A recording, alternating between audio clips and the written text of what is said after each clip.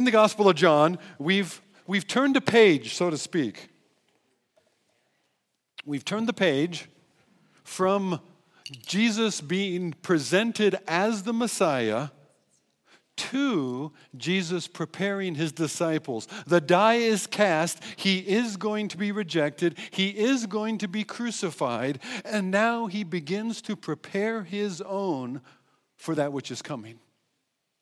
And as he prepares his own for what is ahead, he gives them an object lesson. Our God loves object lesson.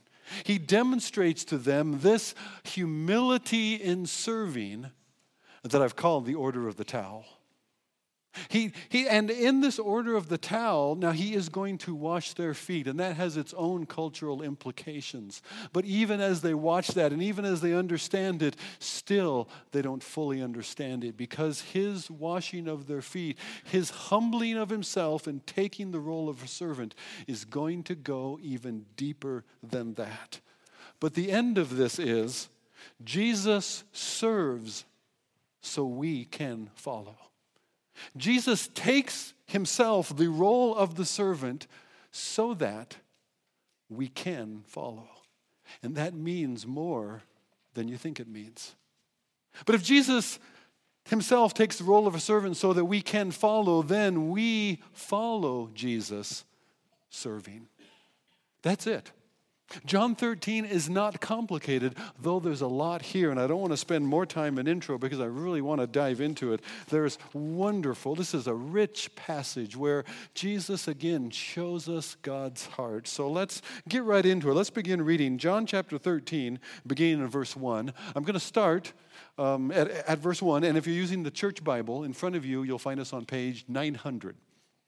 So page 900, John chapter 13, beginning at verse 1. Now before the feast of Passover, when Jesus knew that his hour had come to depart out of this world to the Father, having loved his own who were in the world, he loved them to the end. During supper, when the devil had already put it into the heart of Judas Iscariot, Simon's son, to betray him, Jesus, knowing that the Father had given all things into his hands, and that he had come from God and was going back to God, he rose from supper. He laid his outer garments, and taking a towel, he tied it around his waist. Then he poured water into a basin and began to wash the disciples' feet and to wipe them with the towel that was wrapped around him. He came to Simon Peter, who said to him, "Lord, do you wash my feet?" Jesus answered him, "What I am doing you do not understand now, but afterwards you will understand." Peter said to him, "You shall never wash my feet." Jesus answered him, "If I do not wash you, you have no share with me. You have no part with me. You have no fellowship with me." Simon Peter said to him, "Lord, not my feet only then, but also my hands and my head." Jesus said to him, "The one who has bathed does not need to wash except for his feet. But he is completely clean, and you are clean, but not every one of you." For he knew who was to betray him. That's why he said, "Not all of you are clean." It's interesting, that segment, that paragraph ends on the same note that it started with. Jesus knows who's going to betray him. In fact, this section, as it moves forward, as Jesus lays aside his robe, as he humbles himself and takes the form of a servant here in this moment at this Passover dinner, as he does these things, he knows certain things. Certain things we are told are in his mind at the moment. What does it take to lay yourself down? What does it take to humble yourself and to serve others? What does it take to lay your ambitions aside and to put others first instead? There are some things that you need to know. That's part of what we see here. What does it take to know in order to give all you've got? These things Jesus knew. Jesus knew that Judas would betray him. He knew that there was opposition. Jesus knew that the Father had given all things into his hand. Jesus knew that this was his hour. Jesus knew that the work of redemption of humanity was given to him, the Son, to carry out. And Jesus knew that, yes, he was going. He knew that he had come from the Father. He knew who he was, and he knew where he was going. He knew who he was. He knew whose he was. He knew who had his future. And those were the things that in Jesus' mind you could almost ask at that point, if he knows there's opposition. That is no surprise. That doesn't derail the thing. He knows that what he's about to do matters greatly. God has put this into his hands. What he does matters. He knows that God has him. He belongs to God. God has him. His future is in God's hands. And I would submit to you that in light of those, what has he got to lose in laying himself down? What has he got to lose in humbling himself? Compared to what has he got to gain that God is going to accomplish through him? I want to suggest to you that you and I have these same things. We know these same things. We know, first of all, you've experienced it already, here and there along the way. You have experienced others' opposition to your faith. And when you have stepped out and when you've sought to serve others for Jesus, somebody has mocked it, somebody has ridiculed. There is opposition. You know that. Okay, no surprise. There is opposition. You also know that what you do matters, that God has put something into your hands. There is a role for each one of us, and in that, we have got something that God has given us to do. God has committed unto us, we weak, mortal humans, the word of reconciliation. God has given us the gospel to tell others. God has given us the ministry of reconciliation. That is, God has given into our hands this ministry of others being reconciled and brought back into right relationship with God in Jesus. He's put that in our hands. What you do matters. We know there'll be opposition, but we know what we do matters.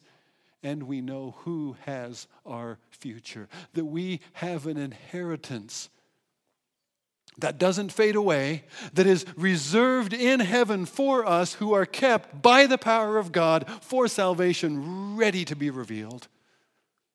We know who has us. And if I know who has me in his hands and nobody can take me out of those hands, what have I got to lose? Those are things I need to know if I'm going to give myself away for the eternal benefit of others. Jesus knows these things. We also know, or see out of this passage, that we need our feet washed. It's one of those uncomfortable moments in the middle of the dinner. All of a sudden, there's the realization nobody washed feet. Now you say, well, we don't normally do that around our house when we try to get the kids to wash their hands, but nobody washes feet. But have you ever been one of those gatherings? You had some friends from church over. You're having lunch together, getting the food off the grill, and there's a hustle of this. Get the salads out here, and people are serving, and you're taking meat and putting it on plates or putting a burger on somebody's bun, and people are starting fixing their stuff, and they start to eat. And about halfway through the second mouthful, somebody realizes, oh no, nobody prayed. We're all going to choke on this stuff because nobody prayed, right? That kind of awkward, oh, what do we do now? Well, it's kind of like that, but nobody washed anybody's feet. Normally, when they came into the room, there would be a servant there ready with a basin and a towel, and the servant, we employ somebody for that. None of us would. We got a person that does that. They would wash everybody's feet as they came in. Why is that important? Well, in that kind of a fellowship meal, there they are reclining at the table, reclining, let's say, on the left elbow. And they're reclining out from the table with their body laying this way. The next person is right here, body laying that way. Next person right there, body laying that way. And reclining on one elbow and taking food from the table and eating it, taking something, dipping it and eating it, maybe giving it to your friend. And yet the feet are down there 2 people away, right behind the person 2 people down, right? There are your stinky, smelly feet. Imagine it. Now, you know that our tasting senses are impacted by our smelling senses, right? What you taste is impacted by what you smell. And there are your stinky feet 2 people down right behind somebody else's nose. You got it? You see the picture? It's really important to remember to wash feet before everybody comes to the table. Somebody better get up and do this or this meal's going to be ruined. What everybody's going to remember out of this Passover meal is that the feet stunk. Well, Jesus takes that role. Jesus takes the role of the servant. Jesus lays aside his rabbi robe. He's the one that steps up and he lays himself down. He becomes the servant around the table, washing each one's feet, starting over here, working his way around. And Judas is in the mix even. He finally gets over here to Peter, and Peter says, Peter's watched the others just let Jesus do this, but Peter knows better. Peter says, Lord, you would wash my feet? And he says, yeah, Peter, I have to. If I don't wash your feet, you don't have any fellowship. You don't have fellowship here at this table. Why not? Well, you see, and he goes on to explain to Peter, you're clean. Well, not all of you, not Judas who doesn't believe in me, but the rest of you are clean. What Paul's going to refer to later is the washing of regeneration, the renewing of the Holy Spirit. We have been made clean, washed in the blood of the Lamb, the great hymn says, right? And so, even though we're washed, we still get our feet dirty. Even the priests serving at the tabernacle, in the midst of the messy work of redemption and sacrifices, they would get their hands dirty, they would get their feet dirty, and there was a big basin there, a laver that they would use to wash in, to keep themselves clean in the midst of their service to the Lord, that they wouldn't be unclean and unfit for service. It's kind of like this way. Have you ever had one of those days? It's a hot day, kind of like today. Oh boy. And you notice somewhere along the way, I think I forgot my deodorant this morning. Have you ever had one of those mornings? Yeah. I hope it's not today, but yes. Or maybe you've had one of those times where you run your tongue over your teeth and you get that velvety feel, and you realize, I didn't brush my teeth this morning. I may not have brushed my teeth last night. And you know what that's going to be evident to the people that I'm talking to. And so what do? You withdraw from other people. You don't want them to know your shame. You don't want them to know you don't want what you know is true of you, that you have bad breath, that you have body odor. You don't want that to be exposed to the others and have the shame of it. So what do? You withdraw. That's like sin and our need for cleansing. Our need for daily, ongoing washing our feet. We are clean, and yet in the midst of this world, we do get our feet dirty, and we continue to need to be cleansed, even though Jesus has made us clean. We still need our feet washed. That's what Jesus is telling Peter here. That's part of the lesson here. We still need our feet washed, and God's word says that if we confess our sin, He is faithful and just to forgive us our sin and to keep on cleansing us from all unrighteousness. Jesus still washes our feet. That's one of the things that continues out of this story. Also, something we learn from Peter and his exuberance. Peter's almost trying too hard. Peter's trying to one-up the others, maybe. Peter's smarter than Jesus here, and Jesus has to dial him back on both sides. First, he doesn't want to be washed at all. And then he wants to be washed, and Jesus is like, Peter, would you just slow down? You're going to ruin the whole picture here. Sometimes we need to follow our Lord, even if I don't understand. I don't understand why this. I don't understand what difference it's going to make. I don't understand why the Lord is leading this way instead of that way. And yet still, my faith in Him will cause me to yield and trust Him. Jesus said, why do you call me Lord, Lord, and not do what I say? I love it when Peter echoes that famous oxymoron, no, Lord. Right? If He's Lord, how do we tell Him no? How do we tell Him, Lord, it needs to be my way, not your way? And yet sometimes we don't understand what God thinks He's doing here. Now, God is doing. Join in, follow, trust. Sometimes I think God stretches our faith intentionally that we don't understand, and we'll understand along the way. We'll understand in the yielding. In John chapter 8, He says, if you abide if you abide in my words, you will be my followers. And you will know the truth, and the truth will set you free. You see, we want to know first. We want to get it all figured out. We want all the pieces to line up here, and we get it and we see it before we start in. He says, no, start in and you'll see it. When did the Jordan waters part? Not till the feet went into the water. That's when the waters part. If you abide in my truth, you will be my followers, and you will know the truth, and the truth will set you free. We need to trust him. Even before we fully understand it, we need to trust him. Adults learn that way. We learn not by being told and explained it all and laid all out for us, and then we can start doing it. We learn in the doing. Actually, I think everybody learns this way, not just adults, but they focus us on adult learning, so we'll start there. We learn in the midst of doing. Have you ever been at work at one of those seminars? A training seminar, maybe it was a couple hours, maybe it was a webinar. Oh boy, the neat stuff you can learn on a webinar is wonderful because you can eat your lunch at the same time. You can do something else and pretend you're listening to the webinar. Or maybe it was an actual seminar. You went away to this thing. Maybe it was a week. And at the end of the week, they gave you a binder full of all the stuff that you learned, right? And you go back to work.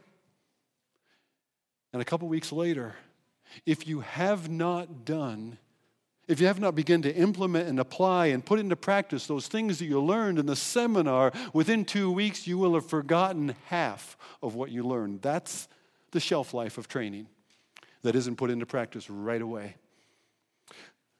But the binder remains. You've still got the binder, and there that binder sits on your shelf, an enduring monument to temporary knowing. The scripture does not say, you know these things, you are blessed. It says, if you know these things, blessed are you if you do them. We need to step into a church like ours. We do the Bible study thing pretty well. You can go to all kinds of groups, and if I'm there, there's going to be a Bible study. I just can't wait. Let's learn something here. I love to teach God's word. And yet, we are not sanctified merely by the teaching of God's word, by the hearing of God's word that we respond to and step into. That's how God transforms our life. We've got to have God's truth, but we don't really even get it except as we step into it. So what Jesus is doing here is something that we're going to have to follow. He serves so that we can follow. And we need to follow Jesus. We need to follow Jesus in serving. Look at verse 12 and continuing. When Jesus had washed their feet and put on his outer garments again, he resumed his place and he said to them, do you understand what I've done to you? Not really. You call me teacher and Lord, and you are right, for so I am. If I then, your Lord and teacher, have washed your feet, you also ought to wash one another's feet. For I have given you an example that you also should do just as I have done to you. We need to follow Jesus serving. Truly, truly, I say to you, a servant is not greater than his master, nor is a messenger greater than the one who sent him. If you know these things, blessed are you if you do them. I'm not speaking to all of you. I know whom I have chosen.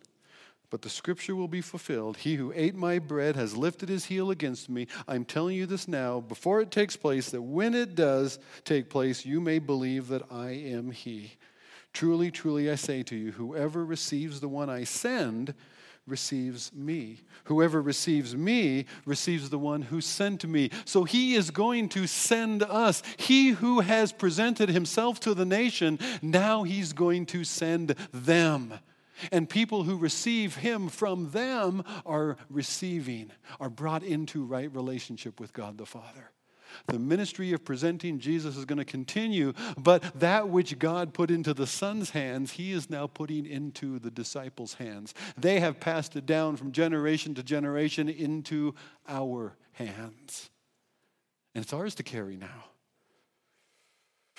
We must wash one another's feet in serving one another in that same humility as Jesus did here. He did these things so that we can do these things. He takes the role of a servant to show us to take the role of a servant. Verse 20 says, whoever receives the one I send, it's in serving that we live out Jesus' sending of us to others so that they can receive. Others will get this from us the way they got it from Jesus. And that was through him humbling himself, laying himself down, taking the lower seat, stepping down and washing their feet, humbly serving, not concerned about his own position before them, but meeting their need. To teach us that we ought not to be so concerned with ourselves, but we should consider one another. We should consider others more important than ourselves. We should seek to outdo one another in showing honor. This means at church, for instance. It may happen at church, it may happen at work, it may happen in family with mom and dad, brothers and sisters, husbands and wife. At work, what if you were known to be the hardest working person? What if you were known to be the most reliable, the most honest, the one others could count on? You would be honest even when it was to say, no, I can't stay late tonight. I need to go home and be with my family. What if you were that person that works hard for others to help them succeed, not seeking to climb the ladder merely for yourself, taking advantage of others along the way? If you're that one who's there to advance others and to see them succeed, you might be taken advantage of. If you're not climbing over them, they'll be climbing over you. Yes, they will, but that's okay. Why? What do you know? I know who has me. I know who has my future. And because I know who has my future, I can lay myself down. God has my back. And I know what he set into my hands. What I do matters. So I'm going to serve him. It may be at church. What if, just imagine a parallel universe where you never heard an announcement saying we need help in the nursery or the pre-K or Awana or Sunday school or in the church office at administration or finance or around the building or with the landscaping or fixing this or that or doing some plumbing. What if we never ever had an announcement or a plea for help in serving in this area and that? Why? Because people were lined up. People were asking, how could I serve here? How could I serve there? What do you need doing? How could I help? What if people were asking through leaders in various ministries, Lord, what would you have me to do? What if people came to the current deacons, deaconesses, elders, and said, how could I take a next step to be more ready to one day serve in this role you're serving God's church in? Say, well, why would I want to do that? I mean, deacons, deaconesses, elders, there's meetings and stuff you go to for that, right? Yeah, there are meetings. Why would anybody do that? Because God loves his church. And God loves his church, so we love what God loves. We love who God loves. And so if that even means attending some meetings, as however meetings can be, we'll do that too, because out of that, we'll work together in advancing this local ministry that God calls church and he loves. That's why it matters. I don't even fully understand it. I don't know why we have all these meetings. And yet, I'll do this because God's in this. And God said something of this on my heart. I imagine that parallel universe. If people were lined up, if people were asking, how could I do to be ready to take the next step? It's not like that because we assume somebody else would do it instead. We assume surely those other people doing that. Or we assume this. We assume I couldn't do that. And you're right. You can't do that. Merely on yourself, we don't want you to do that. Thank you. But you are not on your own. You are not by yourself. And if God himself would equip you, if God himself would now take his Spirit into your life, and if he would work in you and through you, who are we to get in the way of what God is doing? Come on, let's go. You say, well, nobody has ever asked me. Why would you wait to be asked? Seriously. Why would you wait to be asked to do what the Lord himself has clearly called you to? He has clearly called you to follow him in serving others. I don't know where. I don't know exactly what it looks like, but that much I know real clear. The Lord has called every one of his own, so if you're not Judas, if you're one of the other 12, the other 11, math. If you're one of the other 11, then you are clearly called to love one another as I have loved you, he said. How you have seen me served, I've done this so that you will in this way serve one another. And it doesn't mean we morph this into another ordinance in the church. We're all going to get together and wash feet. Washing feet could be a good thing in what it reminds us to do as an object lesson. But the thing is, where will you give yourself away in serving others for the glory of God? I will serve others to follow Jesus because that's what he's clearly set before me to do. That's clear. So I don't know why we would think to wait around for somebody to ask us to do what Jesus himself has asked us to do. I don't know about your hierarchy, but in my hierarchy, Bob doesn't trump Jesus, okay? So if Jesus asked you to, you don't need to wait for Bob to ask you to. Make sense? Great, we're on the same page. Now, this setting here in the next set of verses, 21 to 30, Judas's betrayal is in the starkest of contrast in Jesus' serving. Jesus serves, Judas betrays. Jesus has just washed Judas's feet. He's honored him with bread. Being given and receiving hospitality is the greatest of bonds in the Middle Eastern world. Jesus has loved them to the end, to the fullest extent, even Judas. This makes his betrayal of Jesus all the more unthinkable. Jesus knows and yet does not prevent. The evil in this hour is Satan's doing. It is not God's. Satan has entered into Judas, that's clear. This evil in this hour, this is Satan's doing, and yet God uses it for our eternal good. God uses Satan's absolute worst to bring out his greatest saving work. Don't worry about the opposition. Don't worry about who's against you. Don't worry about the trouble that you're going to run into in so doing so. You just give yourself away because God has put this into your hands and he has your future. Jesus humbles himself to serve others while Judas betrays in order to serve himself.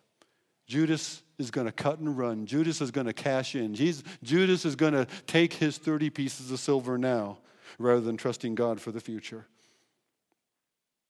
Each of us in ways little or large are going to follow Jesus in losing in order to serve others or in seeking to gain by serving ourselves. We're going to follow in one of two ways. Those are the choices. And as fallen human beings, the default, if we just leave it to see what happens, if we just coast along, our default as fallen human beings is going to be to serve ourselves. Our tendency to serve ourselves will drown out the Spirit's invitation for us to give ourselves away in serving Christ. We're going to have to intentionally step into this. We're going to have to intentionally take a next step or our own selfishness will ruin it. Marketing appeals to that self-centeredness, doesn't it? Let me try a couple on you. You deserve a break today, right? It's almost lunchtime. You deserve a break today. How about come and give yourself away? Marketing says, have it your way. God's word says, yield to his way. Ladies, L'Oreal says, because you're worth it. Right? How about because he's worth it? See, the voices in our culture tap into something they know is very powerful, our own sense of serving ourselves. And Jesus knows he's running counter to that. And if it was just between him and us alone, there wouldn't be any chance. This culturally shocking betrayal, in the midst of that, God is glorified. Look at verse 31. When Judas had gone out, Jesus said, "Now is the Son of Man glorified." This is the upside downness or the right side upness of the example of Christ in the midst of the world. Now is the Son of Man glorified. Now that the betrayal has started, now that the arrest is coming, now that crucifixion is just around the corner, now is the Son of Man glorified. And God is glorified in him. If God is glorified in him, God will also glorify him himself and glorify him at once. We are locked in. We are ready to go. In this betrayal, God is glorified in Jesus' gracious humility, even to Judas. Judas, what you have to do, go and do it quickly. He's so gracious to him, even in that final hour. In this sacrificial humility, God is glorified. And therefore, because the Son has glorified the Father, showing God's own sacrificial humility toward us, God is going to glorify the Son. You see it all the way back in Isaiah 53. I'll put it up here on the screen, save a little bit of time. Isaiah 53, this is verses 11 and 12. If you can't see it over on this side of the room, that's what you miss on that side of the room. I'm sorry. There's some good things about that side of the room. This is not one of them. Out of the anguish of his soul, he will see and be satisfied. By knowledge of him shall the righteous one, my servant, make many to be accounted righteous.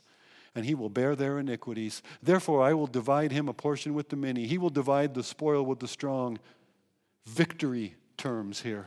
Because he poured out his soul to death, because he was numbered with the transgressors, one on either side, yet he bore the sin of many and makes intercessions for the transgressions. God will exalt him because he has poured himself out. Let's look at it in Philippians 2 language. Same idea. He, Jesus, emptied himself, taking the form of a servant, being born in the likeness of men. And being found in human form, he humbled himself by becoming obedient to the point of death, even death on a cross. Therefore, God has highly exalted him and given him a name which is above every name, that the name of Jesus, every knee will bow, every tongue confess that Jesus Christ is Lord, to the glory of God the Father. He who humbled himself, he who stooped to serve, even to his death, God has raised up. What makes you think he'll do any less with we who are in Christ? Oh, there will be opposition. There will be a cost. We will give ourselves a way of serving. Some people around the world, this place or that, will do it unto death. And yet God has their back. He holds their future. No one is able to snatch them out of his hand. And so in the closing section, I said that Jesus serves so we can follow. And I hope you're somewhat challenged already. I hope you're feeling somewhat, I need to, but I still don't know if I can. And I want to pause finally in verses 36 to 38. These verses show that Peter still doesn't quite get it, but Jesus gets him. Simon Peter said to Jesus, "Lord, where are you going?" He says he's going away, and you can't come. Jesus answered him, "Where I am going, you cannot follow me now, but you will follow afterwards." Peter said, "Lord, why can I not follow you now? I will lay down my life for you." Jesus answered, "Will you? Will you lay down your life for me?" Turns out Peter is going to betray Jesus. He's not going to sell him out, but he's going to deny him just the same. But Peter himself declares he can do. We find out that Peter cannot do.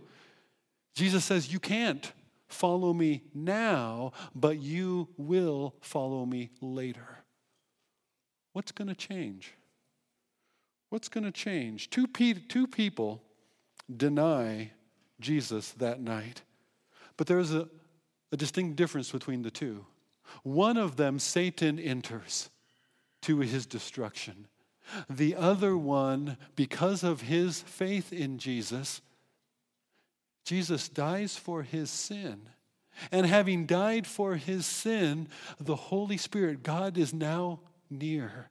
God comes close. There is no sin to separate Peter from God anymore, such that God's own Spirit comes and dwells within Peter. What was it that you saw in Peter the fisherman that ever made you think he would be the Peter of Pentecost and beyond? In fact, what is it that you see in the life of Saul of Tarsus that would give you any idea that he would be the one who would give himself away for church after church, a man named Paul the Apostle?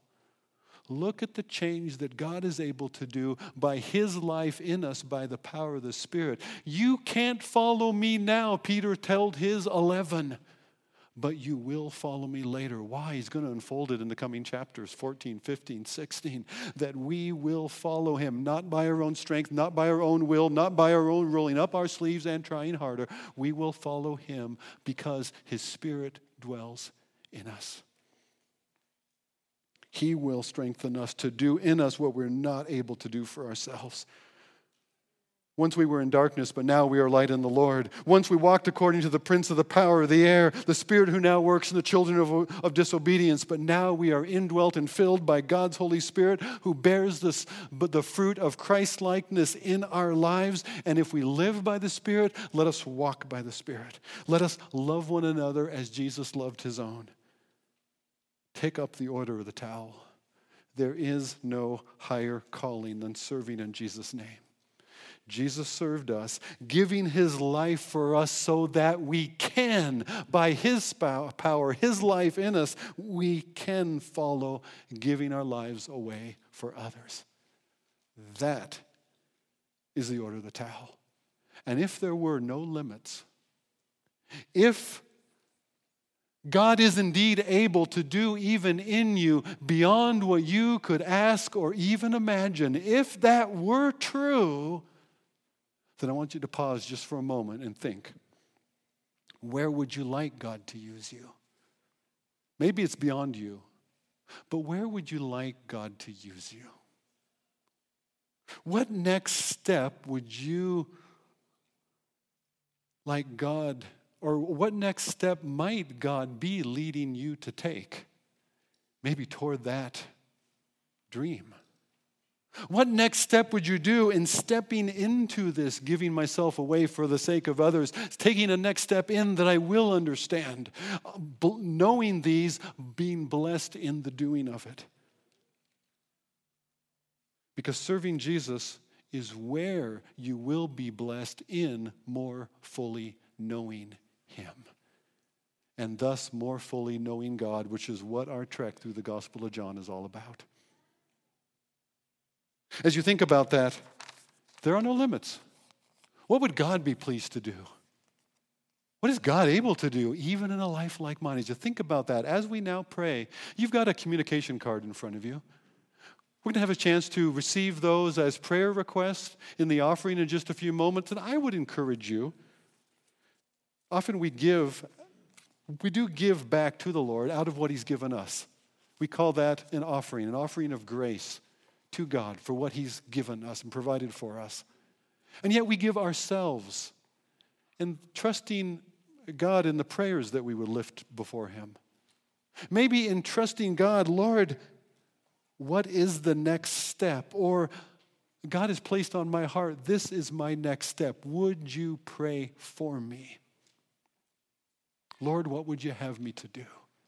If God has given you some suggestion, or if you want to say, I want to get together with somebody, I want to start praying with somebody about what would God have me to do. I don't want to charge out like Peter in my own flesh. I want to know, Lord, what would you have me to do? Maybe that's your prayer this morning.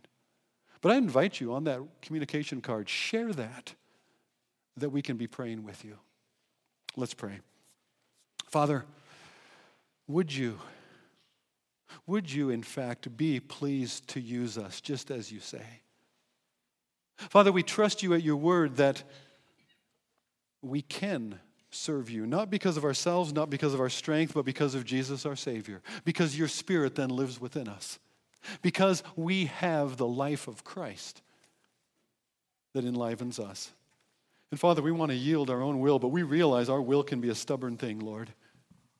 And so, Father, we pray that you would, in some way by your Spirit, Father, would you overwhelm our will? Would you help us that we don't want a enduring monument to temporary learning, Father, we want to know in the doing. We want to take a next step into how we would serve you in serving others. So, Lord, we pray that you would be making that clear within our church family right now. We pray that you would make this all the more a giving of ourselves, serving family of believers, following Jesus. And Lord, would you be honored and glorified in that, in the lives of those that we would dare to give ourselves away for. Lord, bless that which we offer. Bless that which we now give out of what you provided, Lord, and even our own lives. In Jesus' name, amen.